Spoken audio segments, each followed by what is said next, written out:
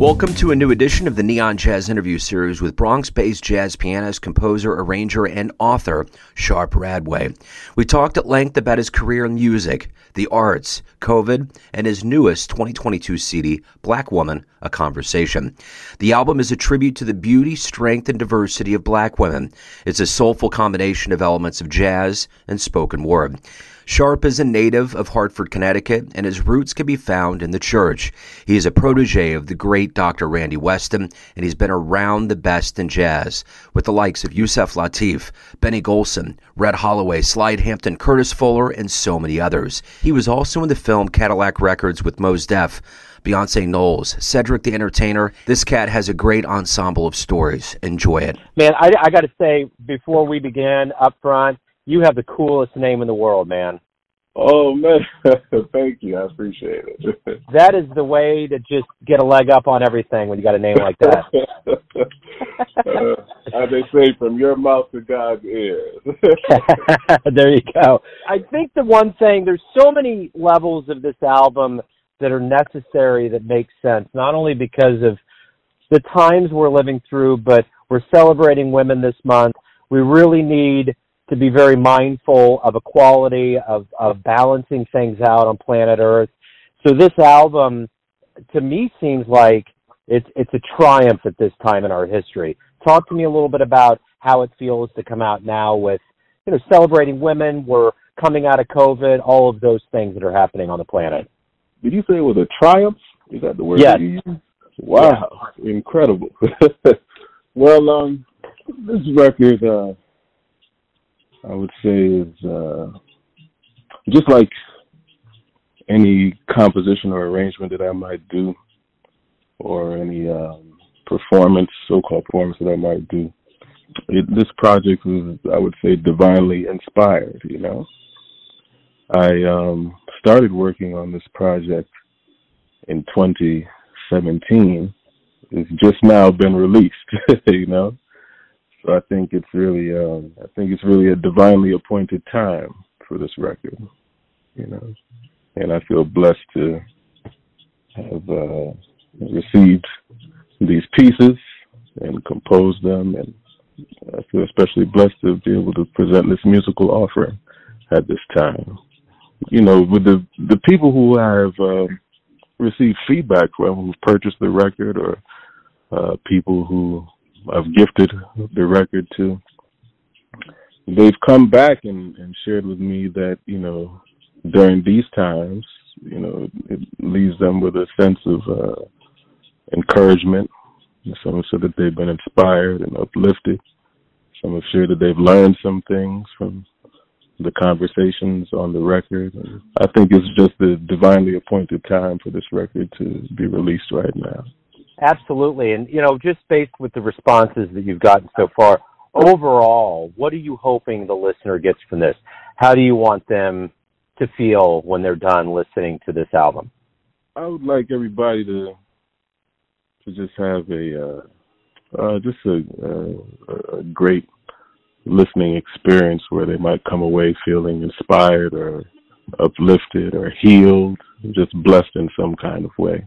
The title of the record is Black Woman, A Conversation, but the music is for everybody, The music was written and composed and performed with those objectives in mind, So I just hope that people would learn something from, like I said, from the conversations that you hear on the record, and also just get some food for the spirit. Food for sure. And food for the spirit. We've been going through this COVID time. It's been a time of quarantine and self-reflection. What did you learn about yourself over this time that maybe you didn't realize before that's going to make you stronger as you get out and perform more live music and promote this new album? I learned that I need, or that I was in need of more time for myself in terms of just taking care of my own well-being, in terms of health, physically and mentally and spiritually. I found that I was doing way too much before the pandemic.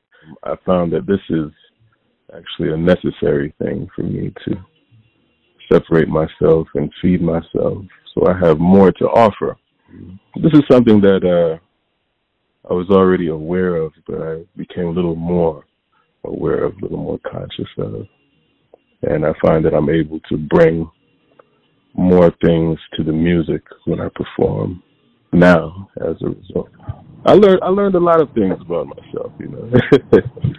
Talk to me about your beginnings. You grew up in Hartford. Talk to me about how you started out in music and how kind of the jaws of jazz, so to speak, grabbed you and it became your life. Oh, I love how you said it. The jaws of jazz.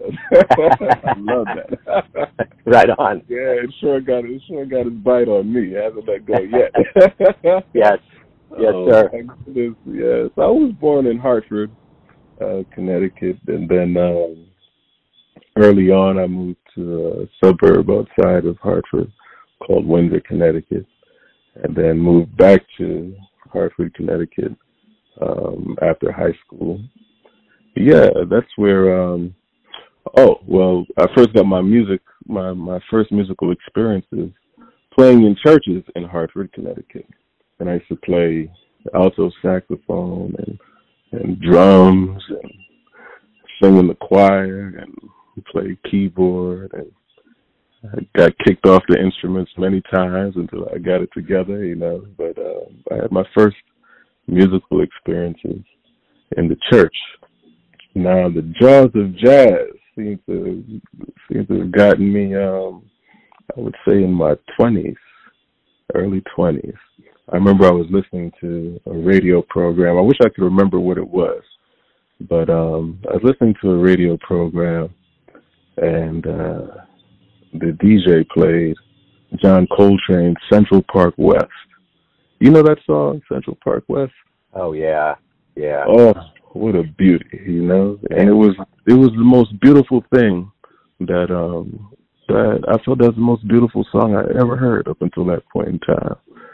So I called the radio station and I said, listen, can you play that song again?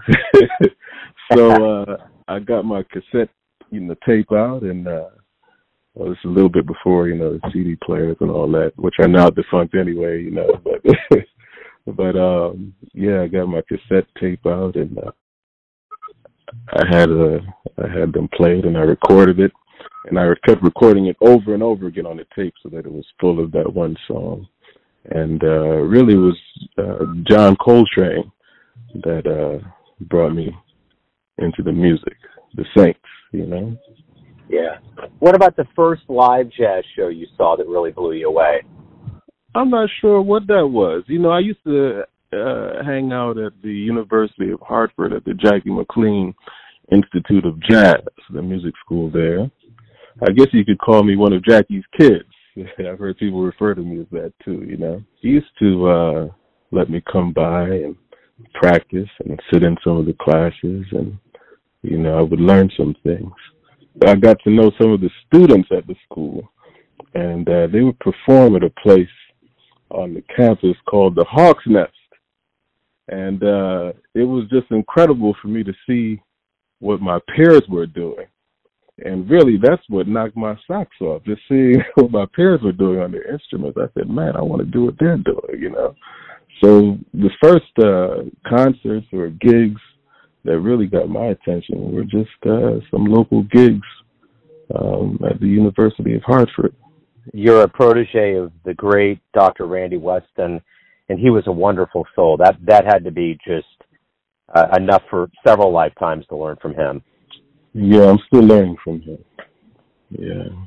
What did he teach you? What do you remember that has been really key, not only in your development as a musician, but as a human on this planet? In terms of music, he taught me to believe in myself as an explorer of the music and as a practitioner as well. He shared with me about the importance of having a foundation in stride piano and the blues and the background in the black church, and of course be rooted in Mama Africa. And I was able to hear these things from him because I was already on that path. You know, he would share with me based on my understanding and also on my lack of understanding, musically speaking. You know, he spoke about the importance of comping and playing in big band, and you know, he shared with me about arranging and about composition. On a personal level, you know, we always spoke about, well, first of all, every conversation, I can't remember any conversation where we didn't speak about the Most High. You know, he was a serious man of faith, and we would always talk about God. I found that to be the case speaking with him and also with Candido, who's on the record as well. With them, we always spoke about God and about family, and Randy would share with me about the role of a musician, not just on the bandstand, but also in your immediate community and in society and as a whole, and also your role as a musician or an artist to the world, you know. And he shared with me about, so much. I mean, I can go on and on. He shared with me about respecting your mother and your father and things about, you know, just how to serve your community, you know, how to look after the elderly. And we talked about African traditions, how we went about doing that, showing our love and care for the elderly and the young people around us and our fellow man, you know. So there are many things I learned from Randy. I have two quick stories about both of those men, Candido and Randy. I interviewed Randy some years ago, and I had never had anybody explain to me the roots and etymology of jazz the way he did it. It actually it made my hair stand up. He said, Joe, I'm going to explain to you right now that jazz came from Africa, and if you go to Africa, everything swings. The tail of the elephant, the trees, everything swing, you know. And he explained it in a way that, like, the curtain parted. I never had to wonder. I could see it. So that's the one thing. And Randy was he was one of those first interviews where everything that he said was like magic. He was like the leader of the Jazz Jedi Council in Cloud City and Empire Strikes Back. You know, he was one of the genius elders. But the other thing is that I got married in 2019, and my wife, when we met a few years before. Oh, thank you, man. Absolutely. Yeah. A few years before, as a jazz guy, the first date that I took her to, Candido came to Kansas City and played at the Jazz Museum off 18 and Vine, and we will never forget that. Yeah, and just at his age and how vigorous he still was at 90, it was beautiful. So anyways, I have wondrous memories of both of them, for sure. Yes. You know, those were my two oldest friends, you know. Wow. And actually, on a couple, you know, on multiple levels, my closest friends, you know. Yeah. I really felt that, you know, Randy somehow, he just understood me. He just got me. You know, sometimes, I don't know if you've experienced that, but that's something to know that someone just gets you, you know? Yeah. Just understands. For sure. Yeah, and I feel especially blessed to have him as part of my life and, you know, part of this life's journey. Yeah. I'm curious, you know, as a creator, I mean, you've been in film and music. You're at the core of you, you're a creator and an artist. And I'm curious, what motivates you every day to get up and to create whatever you decide to get into that day? What is it that you like the best about this process? Well, you know, I was sharing, you know, that for me, man, I don't know how any other way to say it, but things are divinely inspired for myself. That's just how it is for me, you know. And I can draw from any kind of interaction that I may have with someone, or an interaction with nature, or some observation that I was fortunate enough to have made, or something someone said to me, or something that came up in a conversation. You know, I draw inspiration from all of those different places.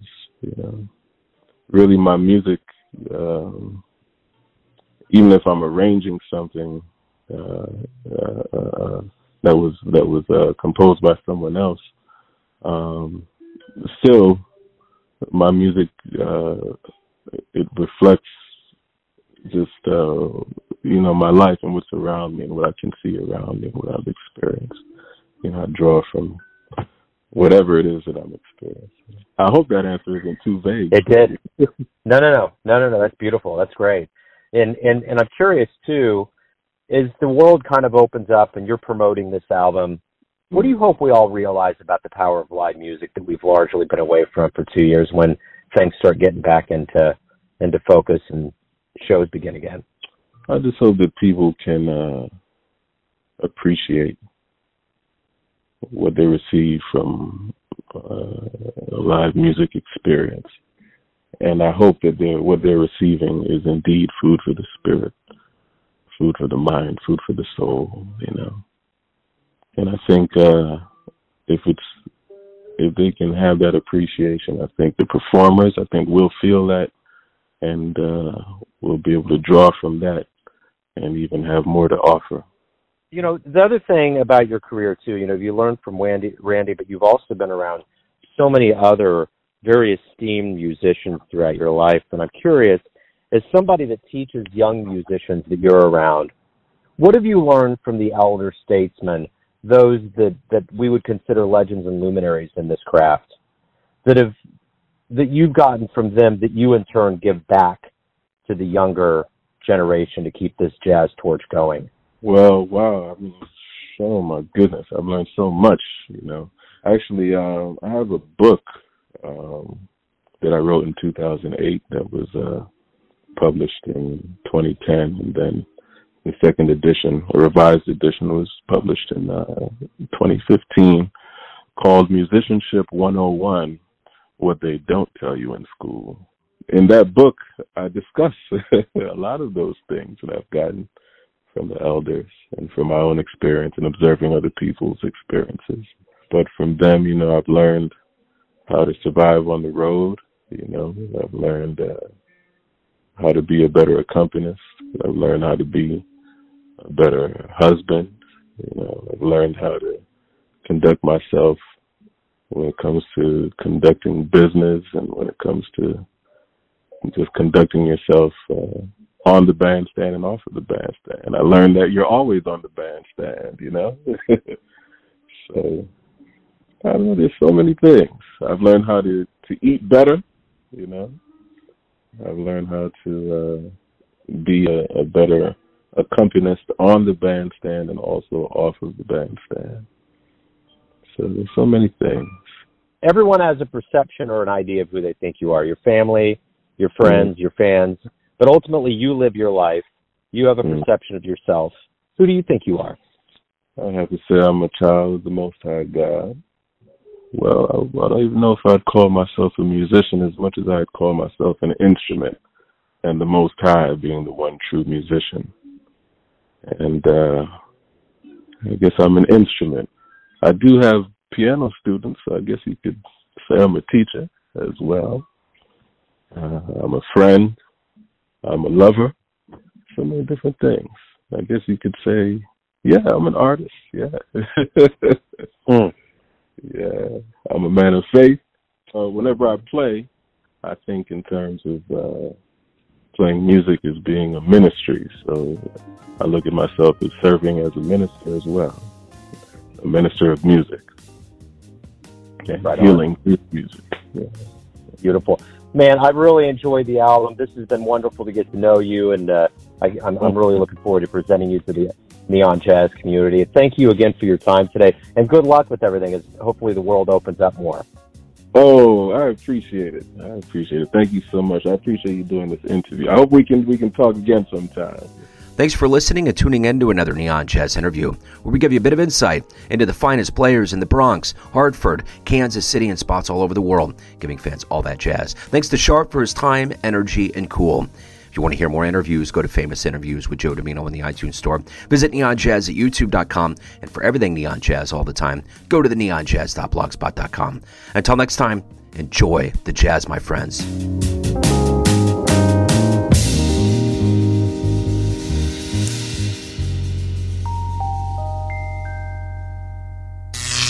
Neon Jazz.